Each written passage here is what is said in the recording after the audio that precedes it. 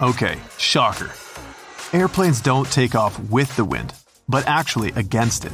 I'd think that if you take off with the wind, it pushes you forwards and helps you fly faster, but this is wrong. So I did some digging for us. We should think of an airplane as a kind of kite. To make a kite fly, you launch it against the wind, and so it flies. Here's how it works. There are 4 forces of flight: lift, weight, thrust, and drag. The lifting force is generated because of the differences above and below the kite. Above the kite, the speed of air is higher than below it. So, the pressure below is higher than that of the pressure above, and the kite is pushed forwards. This is the lifting force. There's also an opposing force, the force generated by gravitation that pushes the object down. That one is called weight. The thrust is the force that pushes the object forward. In the case of a kite, it's generated by the string, the wind, and the forward motion you're making. In the case of an airplane, the thrust force is generated by the engines.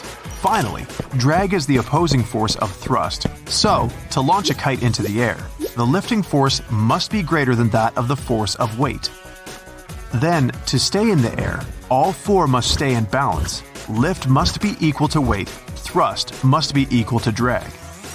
The moment the plane takes off, going against the wind helps to generate the needed lifting force faster. Yes, going against the wind does decrease the ground speed of an aircraft, but that's not the speed we need. An airplane flies due to the speed of air flowing over the wings. This airflow isn't generated by the plane's engines, but by the wind.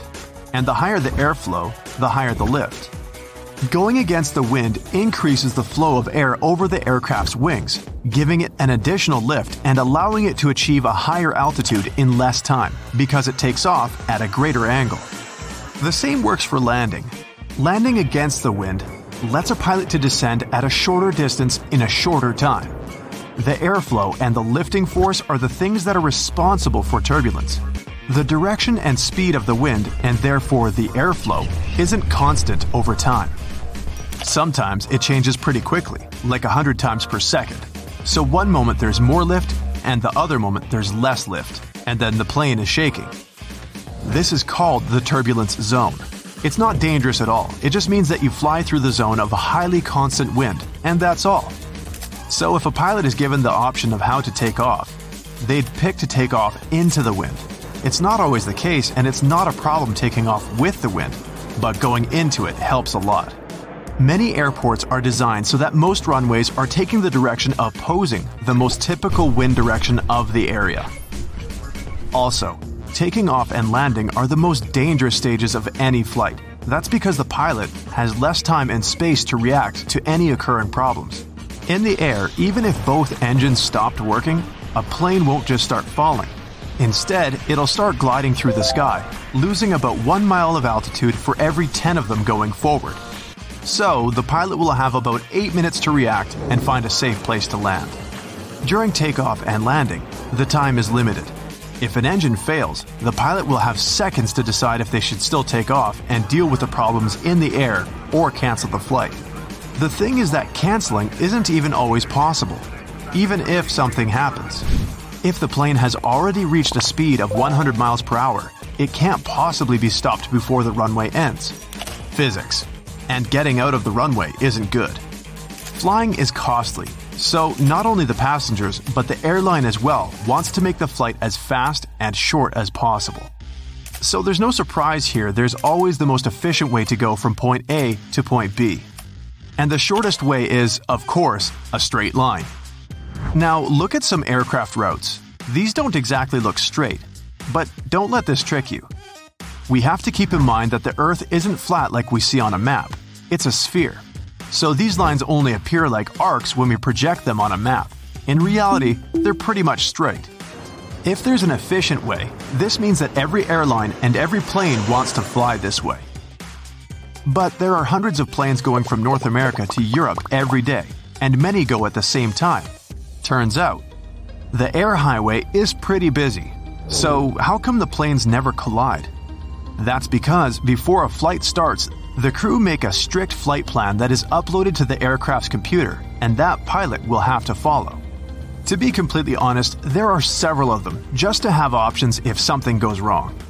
What helps to avoid any colliding is that the airspace is three-dimensional, and the planes don't only fly in several lines as cars, but also at different altitudes.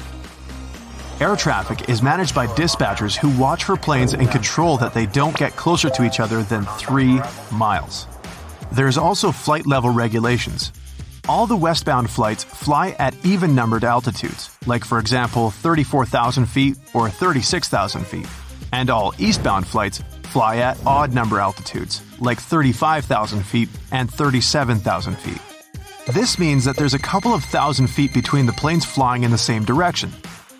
To share the sky safely, each aircraft has to follow their own airway that even has a specific name. There are also some parts of the air that are especially busy, having remarkably high traffic because many planes fly there every minute. So, whenever an aircraft enters a busy zone, it has to stick to a very specific route. So, usually, commercial aircrafts fly on the altitude between 31,000 and 38,000 feet. This altitude is reached within the first 10 minutes of the flight. So, why so high? With height, the air gets thinner, so the plane faces less resistance and can fly faster and burn less fuel. Another reason that they fly so high is that the plane avoids most of the weather patterns that usually happen way lower. High winds and rain happen in the troposphere, the atmospheric layer that is closest to the ground. Planes fly just a little bit above, but already in the next layer, the stratosphere. Since most of the weather phenomena are avoided, the flight is smoother and there's less turbulence. But then, why don't they fly even higher? Remember the force of weight that pushes the object down. An aircraft is very heavy, and the more you weigh, the harder it is to get higher, because the force is stronger. To push it even higher, more fuel will be needed, and that's inefficient. Also, the oxygen becomes too sparse to fuel the engines, so the planes usually fly the most efficient way, high enough to avoid the weather patterns, but not much higher so that they don't spend too much fuel. If you've ever flown, you've probably noticed those little holes on the windows. An airplane window has 3 panes of plexiglass. That tiny hole is only in the one that's in the middle. It exists to regulate the huge pressure difference inside and outside the cabin. This way, the outer plane can handle the load. If the outer pane breaks, the middle one will keep the window intact. Also, that hole also keeps the windows from fogging up. Have you noticed that whenever you enter the plane, you enter it from the left side? It's not random. Firstly, the captain usually sits on the left side of the airplane cabin, so it's easier for the captain to align the plane with the terminal jet bridge from that side. Also, the aircraft is fueled and loaded with the baggage on the right side. With passengers loading the plane from the left side, the crew can do their job undisturbed.